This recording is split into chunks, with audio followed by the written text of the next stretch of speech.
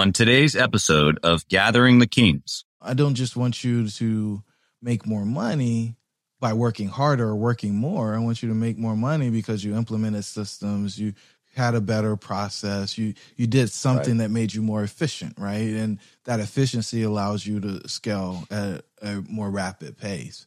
So raise the prices. You are listening to Gathering the Kings with Chaz Wolfe, featuring fellow 7, 8, and even 9-figure business owners who have real battle scars from business and life, but have prevailed as the king that they are designed to be. We welcome high-performing entrepreneurs to the stage in order to reveal the real of the real on what it takes to build a successful business today. We dissect the good and bad decisions they've made along the way that give a true and accurate picture of the journey of success and how you too can get there.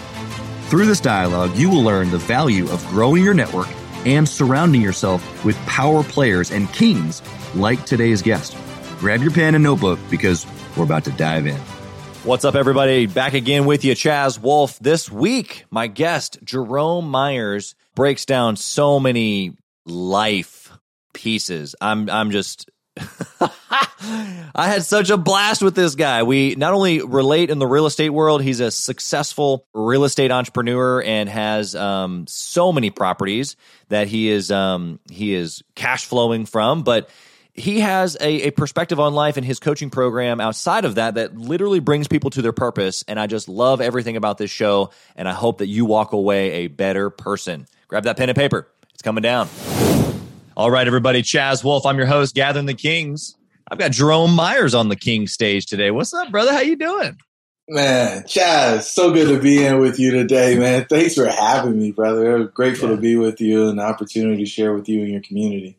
Absolutely, man. So glad that you're here, and I'd love to dig into your story. Of course, you got referred by a really good friend of mine, and so I already know or knew even before our off-air conversations that this was going to be a good talk because you came highly recommended. But even in our intro calls, and even just a couple minutes ago, we were just like instantly, every time I've talked to you, we just get right into the deep stuff, which I just love. It's super real. But before we get in, what kind of business do you have?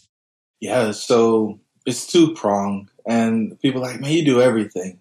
But I really simplify it, Chaz, and I say I'm a developer of people and places. And so we run a multifamily investing portfolio with a small group of buddies, partners, friends, whatever you want to call it.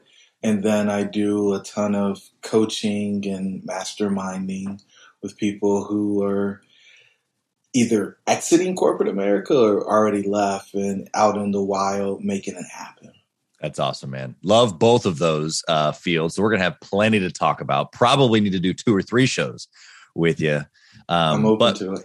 Yeah, right. Okay, well, so my first question is always the same, and I like to make sure that I ask it every single show because I think it really kicks us off with some good mindset. And so basically it's at this level. I mean, you just said that you're helping a ton of people through real estate. You've been successful on the coaching side. Now you're helping other people be successful. But at this level, like, why do you keep pushing? You know, I've got this silly mission, Chaz. It's to free 100 people from work they're not passionate about. And I don't count, right? I have no idea how many we've helped. I have no idea how many we're going to help. But every day I get up and I look in the mirror and there's this decal on my mirror that says, are they free yet? And that literally is what life is about. So the real estate is there because most people don't know how to set up a recurring income business with a subscription.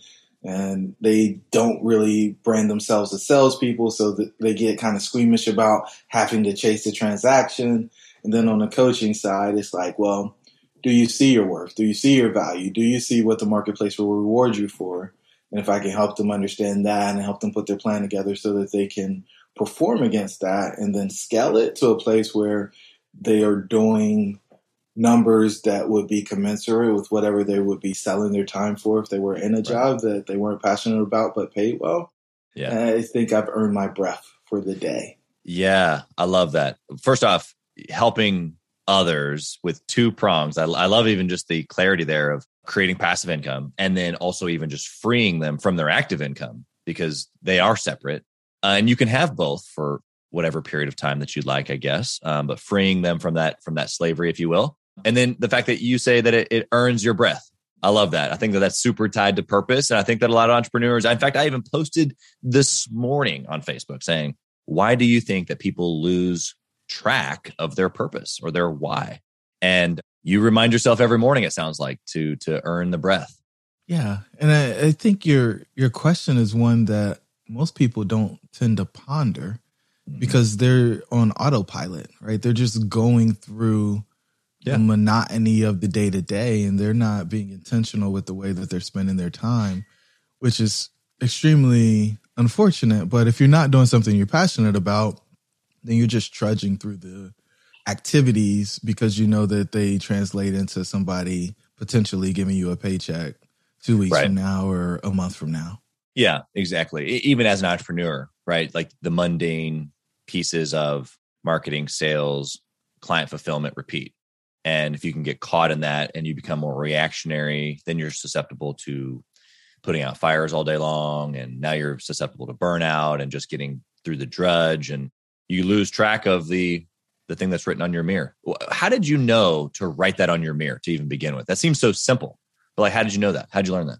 Yeah, so a lot of people do vision boards, and I don't do those. I encourage people to do vision mirrors because the quicker that you can see yourself with the things that you desire most, the quicker you actually get to the place. And so when you think about the vision board activity in general, people are cutting out these pictures or putting all these things there, and they see them as reminders that this is what you're supposed to be doing. But there's still a disconnect from my perspective. But when you can see yourself in real time with the things, whatever they are, it can be people smiling, it can be the car, whatever you desire, right? I don't get to decide what you desire. The subconscious and that gap between where you are and where you want to be begins to shrink. And then you believe, or your belief goes up, and that belief leads to activity. And then that activity tends to create what you actually want to have. And so for me, it was, let me get myself in it in real time. And for everybody that actually goes through and does the activity, they see this rapid acceleration towards the target. Yeah, because it becomes real. And to your point, it's a connectivity. It's just like muscle mind connection when you're working out, right? You're focused on exactly what you're doing in that moment. You're imagining even what it looks like built up. I love how you even extended the vision board to non-material things, because I think that that's, material can really only take you so far. The nice car, the nice house, the stuff. And some people aren't even wired that way. So I think it has to go deeper than that, which you've already pointed out. And Jazz, it's not your listeners, right? But there's a lot of people who say they're not wired that way. And it's just because they don't have it. Yeah, right? That's true. So they shrink their dreams or they shrink their lifestyle to whatever they have, because the thought of being uncomfortable in order to get the thing that they truly do desire, right? Like, I got a stupid idea, right? I want this Lamborghini Aventador. I want one pretty bad. And there will come a time where I park one in the garage and maybe not, right? Maybe it's just the option to be able to have one for me to be able to say, yeah, I could go do that if I wanted to. Mm-hmm. Both of those things are the same thing to me. Right. Sure. Yeah. But there's a lot of people who just shrink their dream and say, I'd rather have a beater. Right. When I went to the book fair, I didn't care about books. When I was in third grade, I wanted to get the poster with the car on it. Right. And it was never a beater, Chaz. And so I just challenge people to actually dare to dream again. Like, if you could suspend your disbelief. Yeah. And you knew that you could not fail, and you knew you could have whatever lifestyle that you wanted.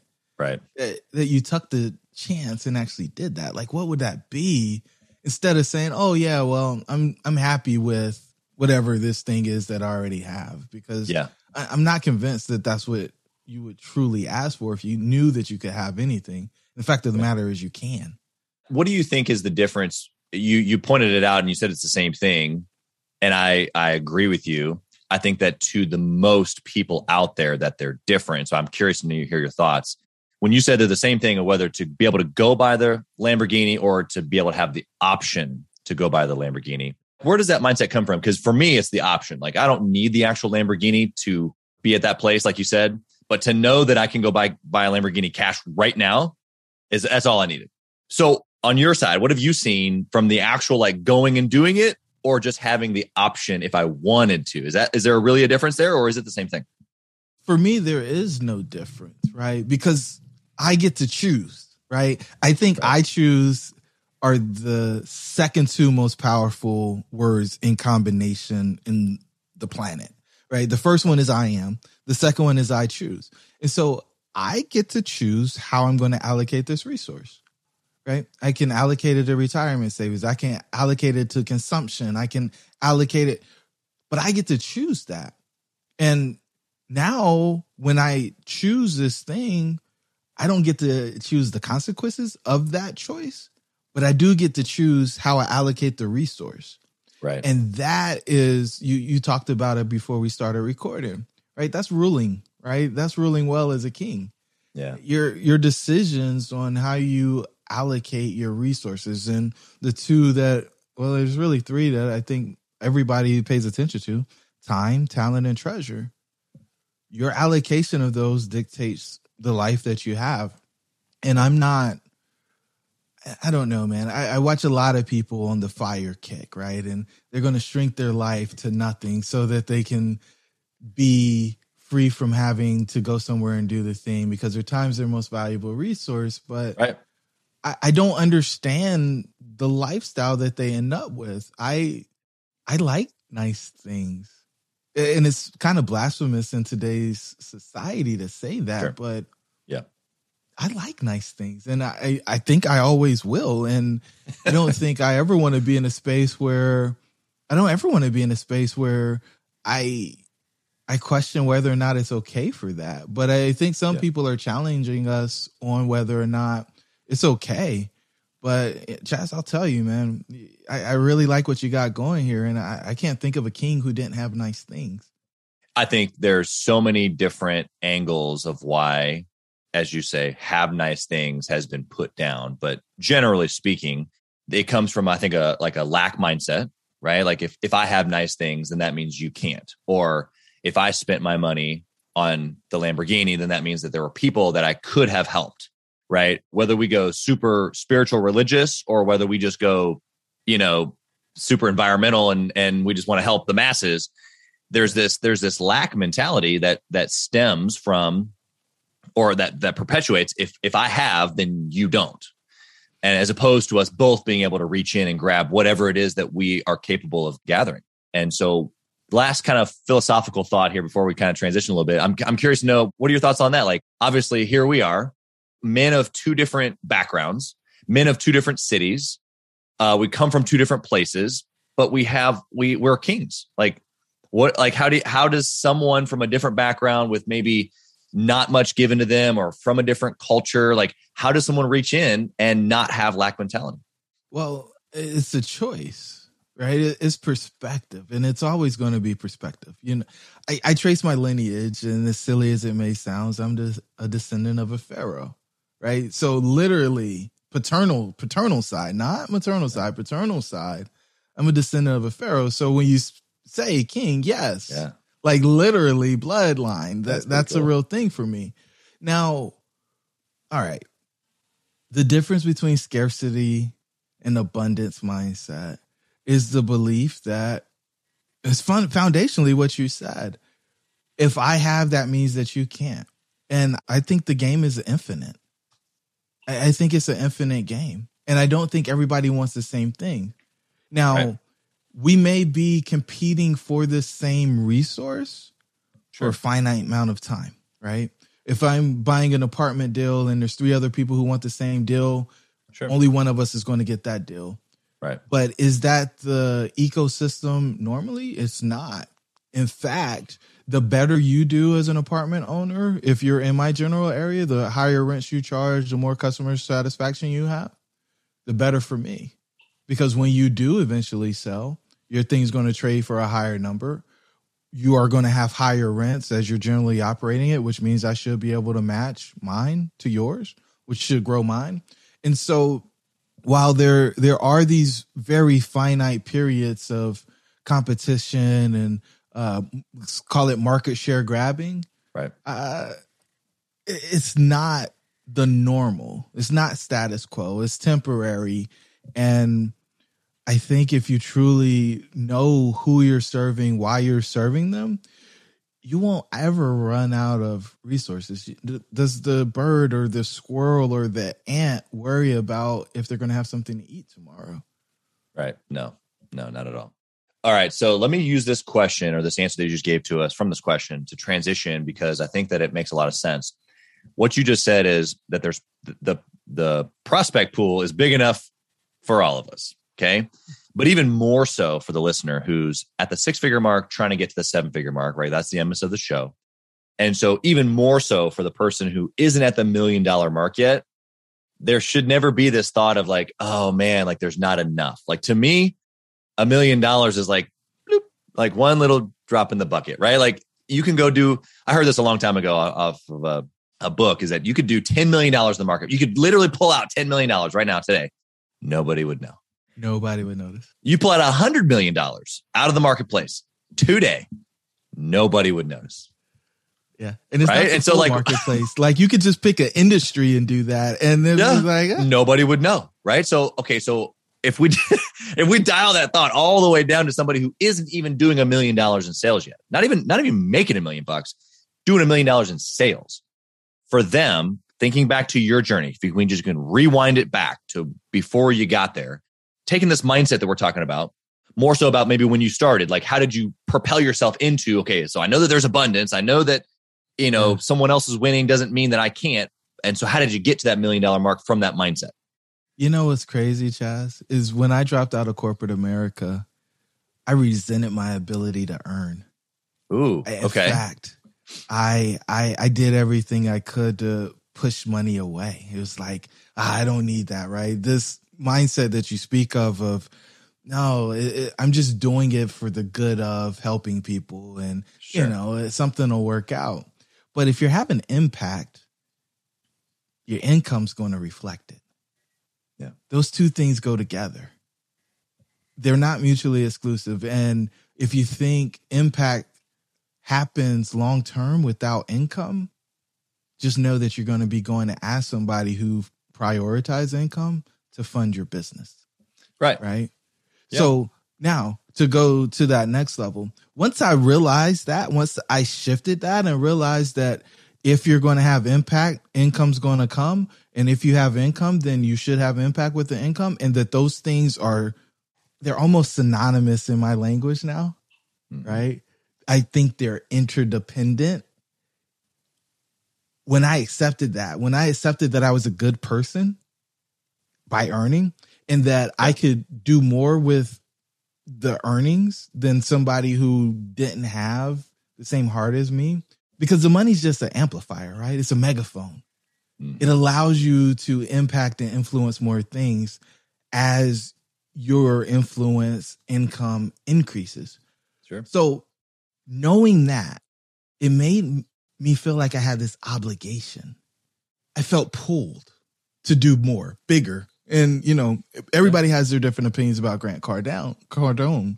Yeah. But let's be clear. When he says you have a duty and an obligation to help everybody that you possibly can, and to charge them something less than the value that you're offering to them, right? So that you know in your heart of hearts that you gave them the upper hand in the transaction.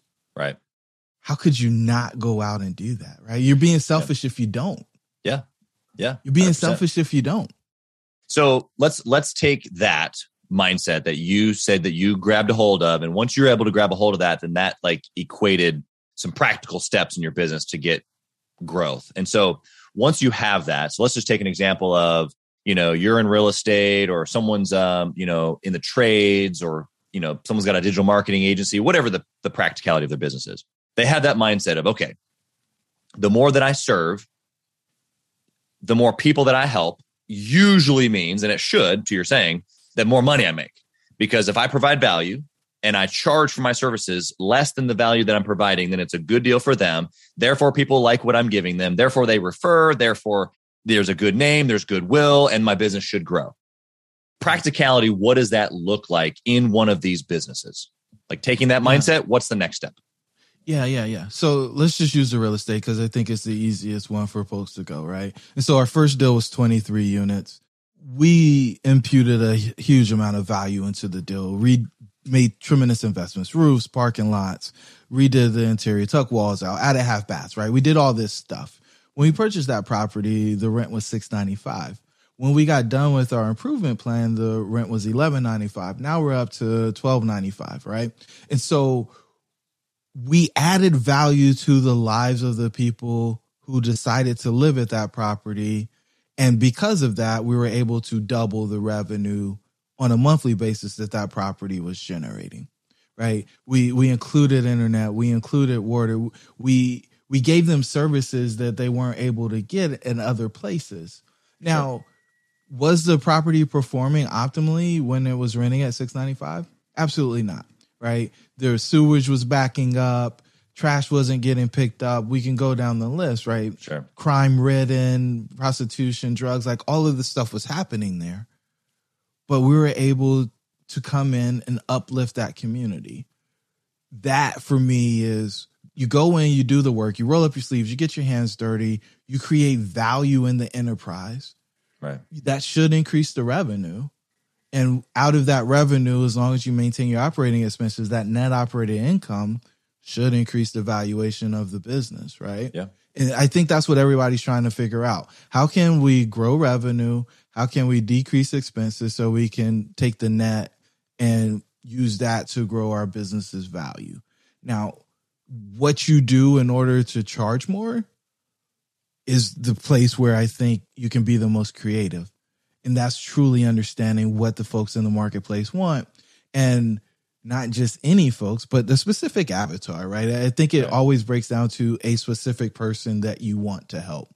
Because it's not really a business. It's not really all of these customers over here. It's Bob, who is working at the hospital downtown. They're not ready to buy because they're a resident. They make $60,000 a year. They like to party on the weekends downtown, so they want it to be walkable. And you go down the list of the person that you're building this thing for. Sure.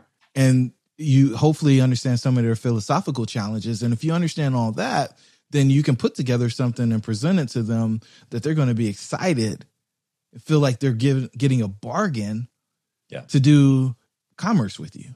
Yeah. Yeah. Is that helpful? Oh, 100%. I was just having a conversation with a client of mine, a mastermind client. He's in insurance. He's trying to grow his agency team. And his mindset shift is shifting from, how do I sell insurance? It's a needs analysis, life insurance, health insurance, P&C, whatever it is, to now I have to sell the opportunity to other agents.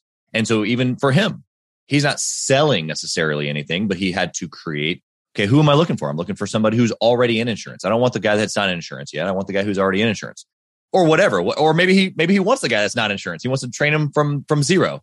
The point that you're making, though, which I think is applicable to every listener right now, is if you know exactly who it is that you want to help, then because you understand who they are, you understand their frustrations or their lack or what they need.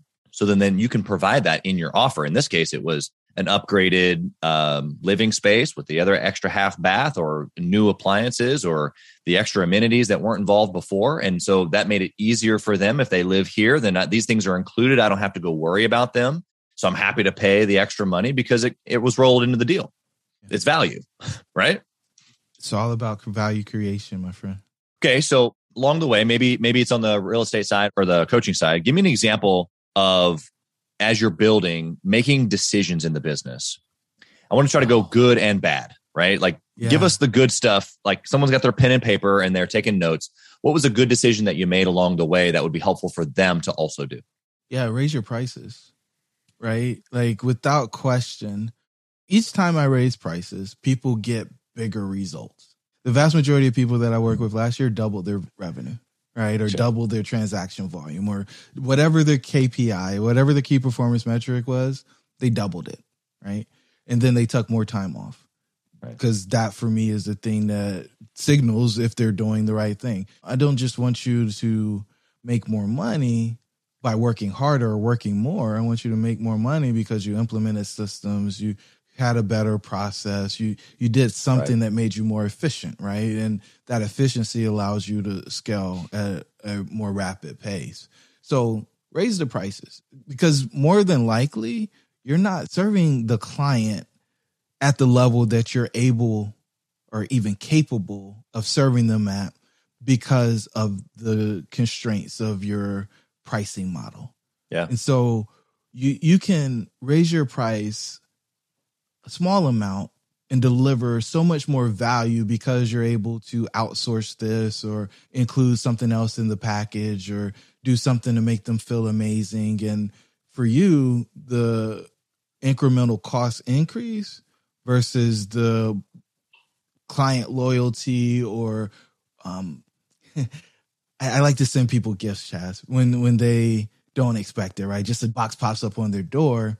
And the conversation that they have on the backside of that, when they go show somebody what happened, leads to referrals. Yeah. Without you asking for it, right? Totally. Or if you go somewhere and they have an amazing experience, like we went to St. Lucia back in March, and people come back and talk about that experience. It's an opportunity for you to differentiate yourself without absorbently charging the folks and delivering value or delivering them an experience that they wouldn't have got for themselves.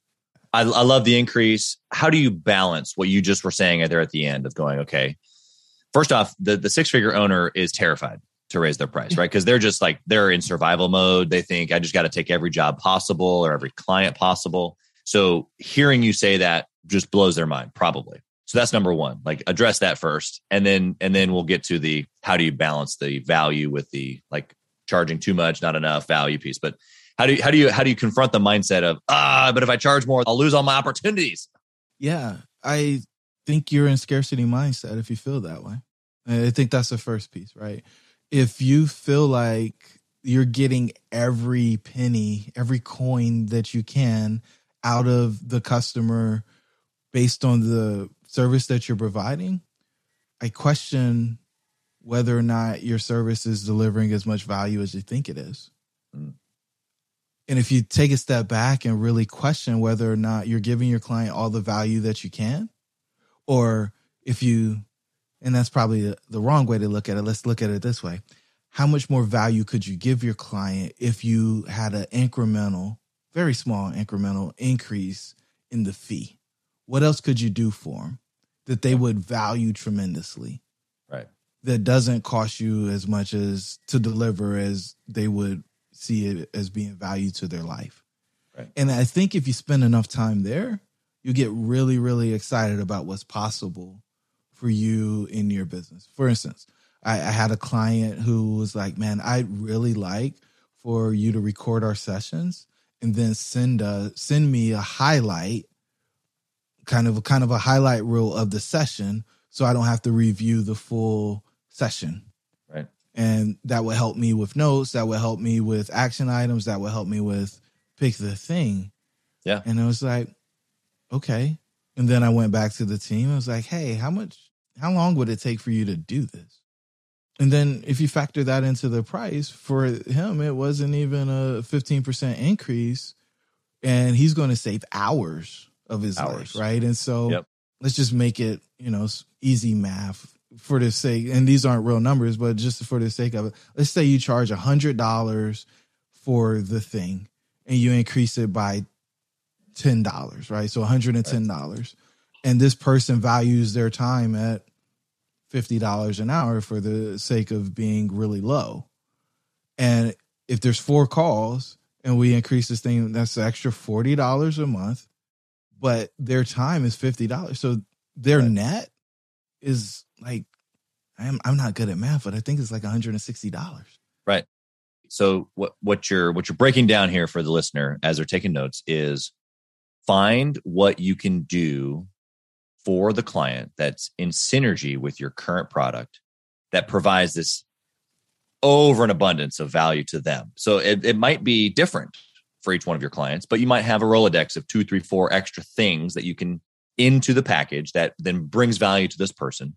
But because you're doing it at a efficient way or a scalable way, it doesn't hard cost you that much, but the value to them is so much more. And it's a way that you can genuinely grow your revenue and they actually appreciate it.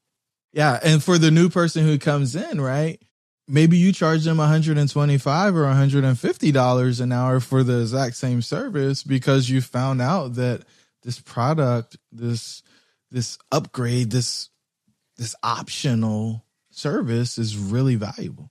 Yeah, 100%. Okay, tell us about a bad decision. What have you done along the way that was just, oof, gut punch? Yeah. I mentioned my resentment for my ability and my capacity to earn in the beginning. And so I would do things and then insist that people not do anything in return, right? It was like, oh, I'm just being generous. And what I've learned on the backside of that is you immediately create an unhealthy relationship when you do that, right? Relationships are supposedly mutually beneficial. In the moment that you create a situation where people aren't willing or able to give and receive, you put yourself in a space where the relationship is guaranteed to create resentment on at least one side of the equation. You're also putting the person that you're serving in a place where they can be in this spot of learned helplessness, where it's like, oh, well, you never need anything from me. And so for all of the 6-figure earners and even early 7-figure earners, they probably live here. They live in a space where people only bring problems to them to solve because, they are usually, when they look to the left and the right, they're at the peak, right? They don't even have anybody to talk to, and they feel bad telling anybody that they're experiencing any discomfort because, well, their life is so perfect from the outside looking in. Sure. And there's these constant withdrawals from the relationship bank account with no deposits. And then eventually, Chaz, you mentioned it earlier, they end up being disappointed. They end up being burnt out. Right. They end up being in a space where they don't feel as worthy or as capable as they would if they actually had people pouring into their cup.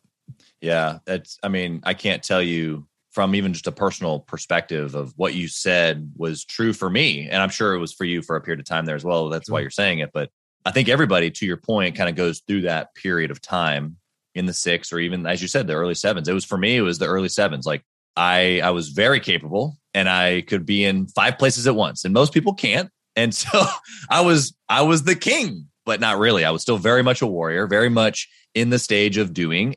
It was probably more ego than anything of like, I wanted to be the go-to, right? I wanted to be the guy with all the answers as opposed to being okay that it went past me onto somebody else. And then somebody else was just as worthy or good in that moment as I. And so I think that's so practical, especially when you think about becoming a king in business. Really what that means is that the king might be well known, but the king has a whole team. Like we have to understand that there's layers and layers and layers of how the kingdom works.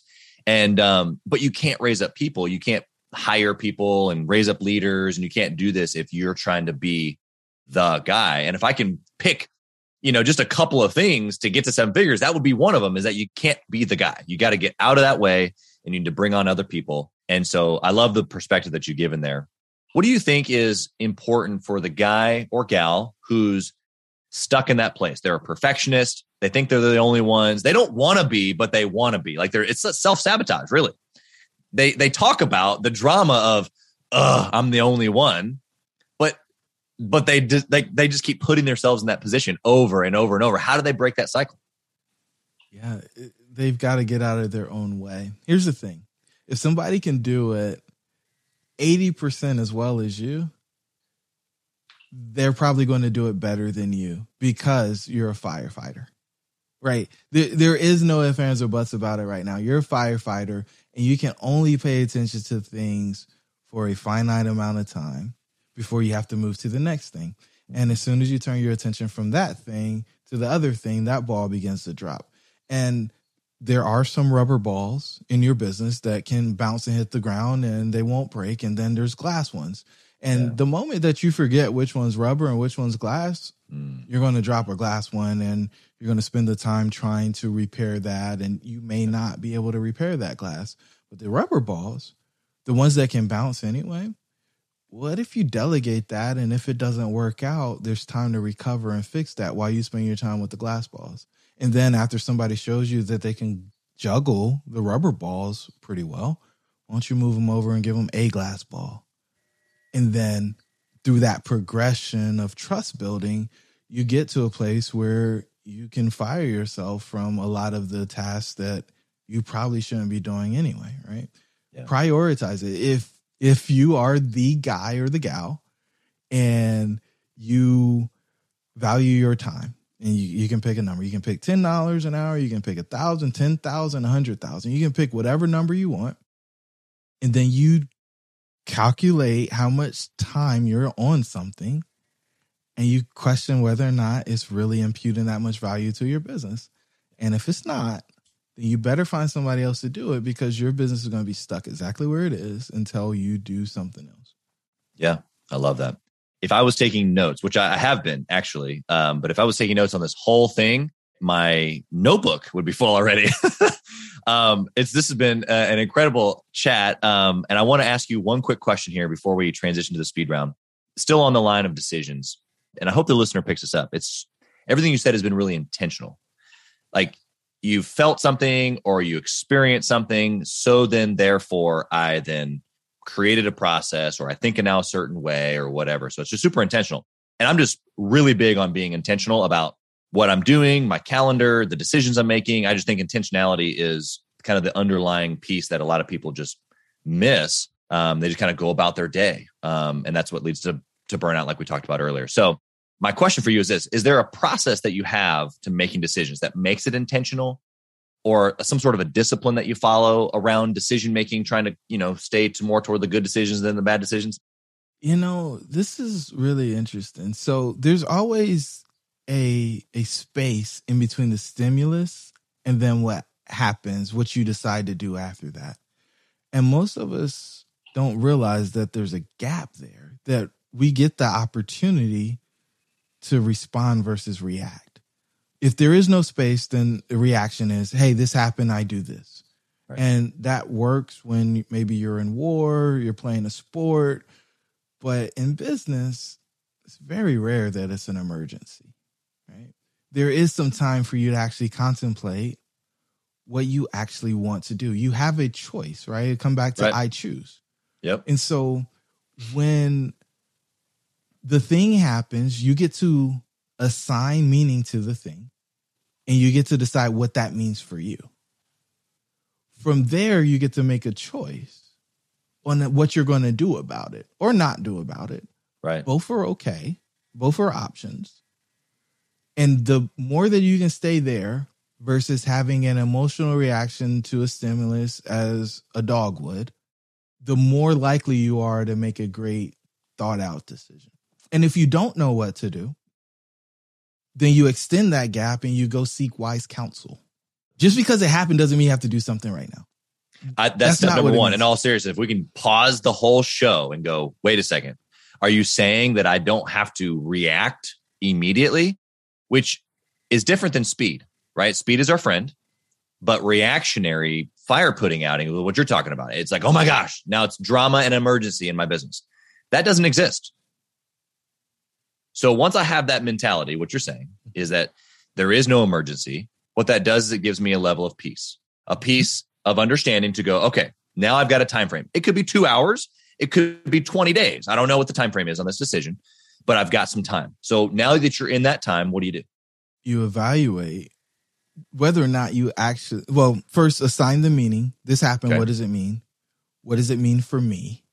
Okay. Then you evaluate, do I actually have what I need in order to make a decision on what to do next? If I have the information, then I can make the decision. If I don't, then you go seek wise counsel. Yeah. Go get and you don't make a decision until you have wise counsel. And wise counsel is probably not going to say, hey, do this, this, and this. They're going to ask you some clarifying questions. Yep, that's right. And then with that information, you will probably be very certain on what the logical next step is. Many times these things are very much solitary instead of chess, right? It's just, what's the next logical step in this sequence? Because I might not be able to see all of the moves, right? But I can see the next one.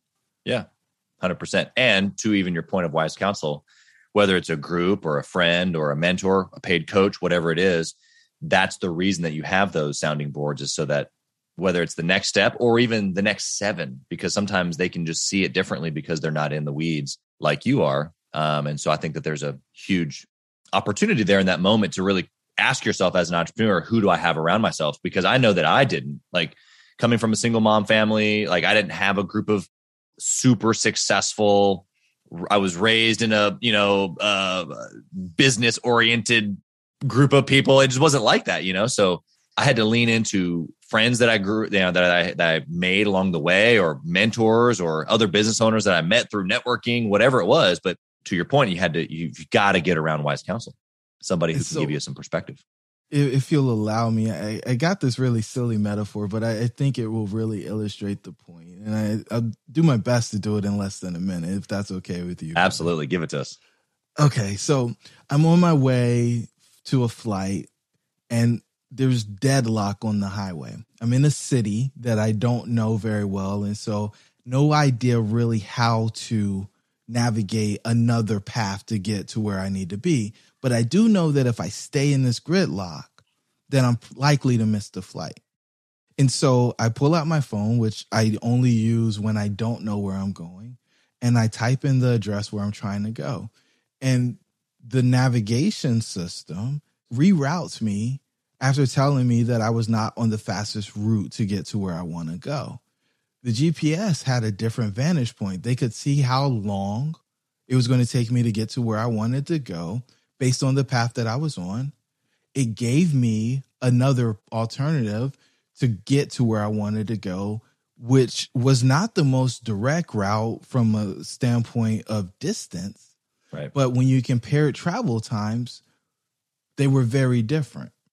And for a lot of us, we just want to go in a straight line. We want to go the way that we already know how to go. So good. But what if somebody could give us a different option? Yeah. What if somebody could navigate us away from the traffic, away from the gridlock, even though it seems like it's out of the way to get to the place that we want to go? Yeah. They have a different vantage point. They have different information than what we have. I had no idea why the traffic jam happened. And I had no idea on how it was going to be resolved or how long it would take for it to be resolved. Yeah. But because the satellites were at a different vantage point, they could see things that I couldn't see. And that's your wise counsel. That's your coach. That's your mastermind group. That's your mentor. Right. 100%. I love the perspective, visual art that you just gave to us. Because if you don't understand what you just said, you're going to have a hard time navigating anyway. I think maybe even a good word there, ego or stubbornness of just the person that's just like, no, this is the best way. I'm going to stay right here. It's the same spirit or mindset that keeps us in the way, like we talked about a few minutes ago, of not giving things away, not delegating because we think we're the best. No one's going to do it as good as us. I hired one time, before, and they couldn't do it. I had to do their job also, and X, Y, Z down the road. So it's just all comes from the same place. Okay. We gotta hustle through the speed round here. That's why I call it speed round. I want one word answers. I might dig in a little bit though, because I'm kind of notorious for that. But Jerome, give me the number one metric. If you could only track one in all of your businesses, the one thing that you could track that's the most important, what would it be? Yeah, net operating income. Boom. Because if you're not making money, you don't do it, or? Well, I mean, here's the thing, right? You're in business to do business without question. And for me, the income shows that you're paying people well, one, because there's some expenses. It shows that you're serving people well, right? Because the revenue is there. And so it brings everything together. Yeah. It brings everything together. Yeah. If you're serving people well, then you have revenue. So it goes back to our point a little bit ago. That's great. What book would you recommend that a 6-figure owner read, trying to get to the next level? Sizing People Up. Ooh, good. Who's that by? Robin Dreeke. Okay. Just give us one thing from that book that you got that would help get to 7 figures. Liking somebody does not mean you should trust them. Interesting. I'm intrigued. Got to go read that book now. For me, the gift of discernment is one that I don't have. If I like you, then I tended to trust you before I read that book. And trust is all about predictability. The ability to know what's going to happen if somebody's presented with these circumstances. Sure. And, as a recovering engineer, I realized that assumptions are really important. And those assumptions give you an answer that's correct across a specific frame. Right. But if you get outside of that frame, then it doesn't work. And what happens a lot of the time is you cover this person's actions with the fact that you like them, but it's not giving you the level of predictability that you need in order to move confidently in your business interactions, or insert the word. But that predictability is the game changer and allows for speed. Love it. Yes, we could probably just end it there. And I'm excited to go read that book. Like, I love predictability. I love being able to put things in order. And I think every entrepreneur needs to. So last question here, or not last question, second to last question. We kind of already know this from last little talk we had, but do you intentionally network and mastermind with other entrepreneurs? And if you do, why do you do it? Yeah, it's necessary, right? You grew up in a single mom household. I'm the son of a soldier and a stay-at-home mom. Right? There weren't any multi-million-dollar real estate portfolio holders coming to the cookout. There were no million-dollar business owners at my house, right? The professionals who were high six-figure earners, or even just call it six-figure earners, were my dentist, my doctor. Those were the people that I knew that made that type of money. And so I went to state schools. I went to public school throughout, K through 12, and then I went to a state university. There's a different language. There's a different network. And sometimes you have to pay to be exposed to that if you weren't put there by your ancestors, right? I mean, it's just not, it doesn't happen accidentally, right? Most of us network based on proximity. And networking based on proximity leads to more of what you already got. And so if you're not moving yourself into spaces and places where people of affluence are spending their time, then you're likely not to have a network of folks who are able to, what I'll say, move the world or eliminate friction with a phone call or two. 100%. Love it. Okay, last question. Jerome, if you lost everything, it was all gone today, what would you do tomorrow? Smile. I love it. Smile. Give gratitude. Give thanks for the opportunity to build it again. Right. Yeah. I gave it all up before. Right. I was living the dream. I had the 6,000 square foot house. I had the exotic car. I was in corporate America. I hated my life, and I walked out to nothing. Right. I walked out to nothing. And so I know without a shadow of a doubt that I did it the first time, and I know I can do it again because I'm way smarter than I was when I walked out and started from my own. And so I'd just be grateful for the opportunity. And then I make some phone calls to let people know, hey, here's what we're doing. Mm-hmm. And I need some wise counsel in order, maybe some introductions to help me get on my way. Yeah, love that. Very good. Okay, Jerome, you've been an absolute blessing to us here today. Thank you for giving us so much value. If someone wanted to connect with you, maybe they even want to take a look at some of your coaching or get in some of your real estate deals, how do they find you?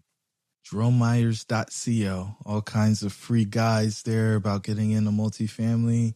And you can find out more about the rabbit holes related to coaching, man. Everybody should take the red pill.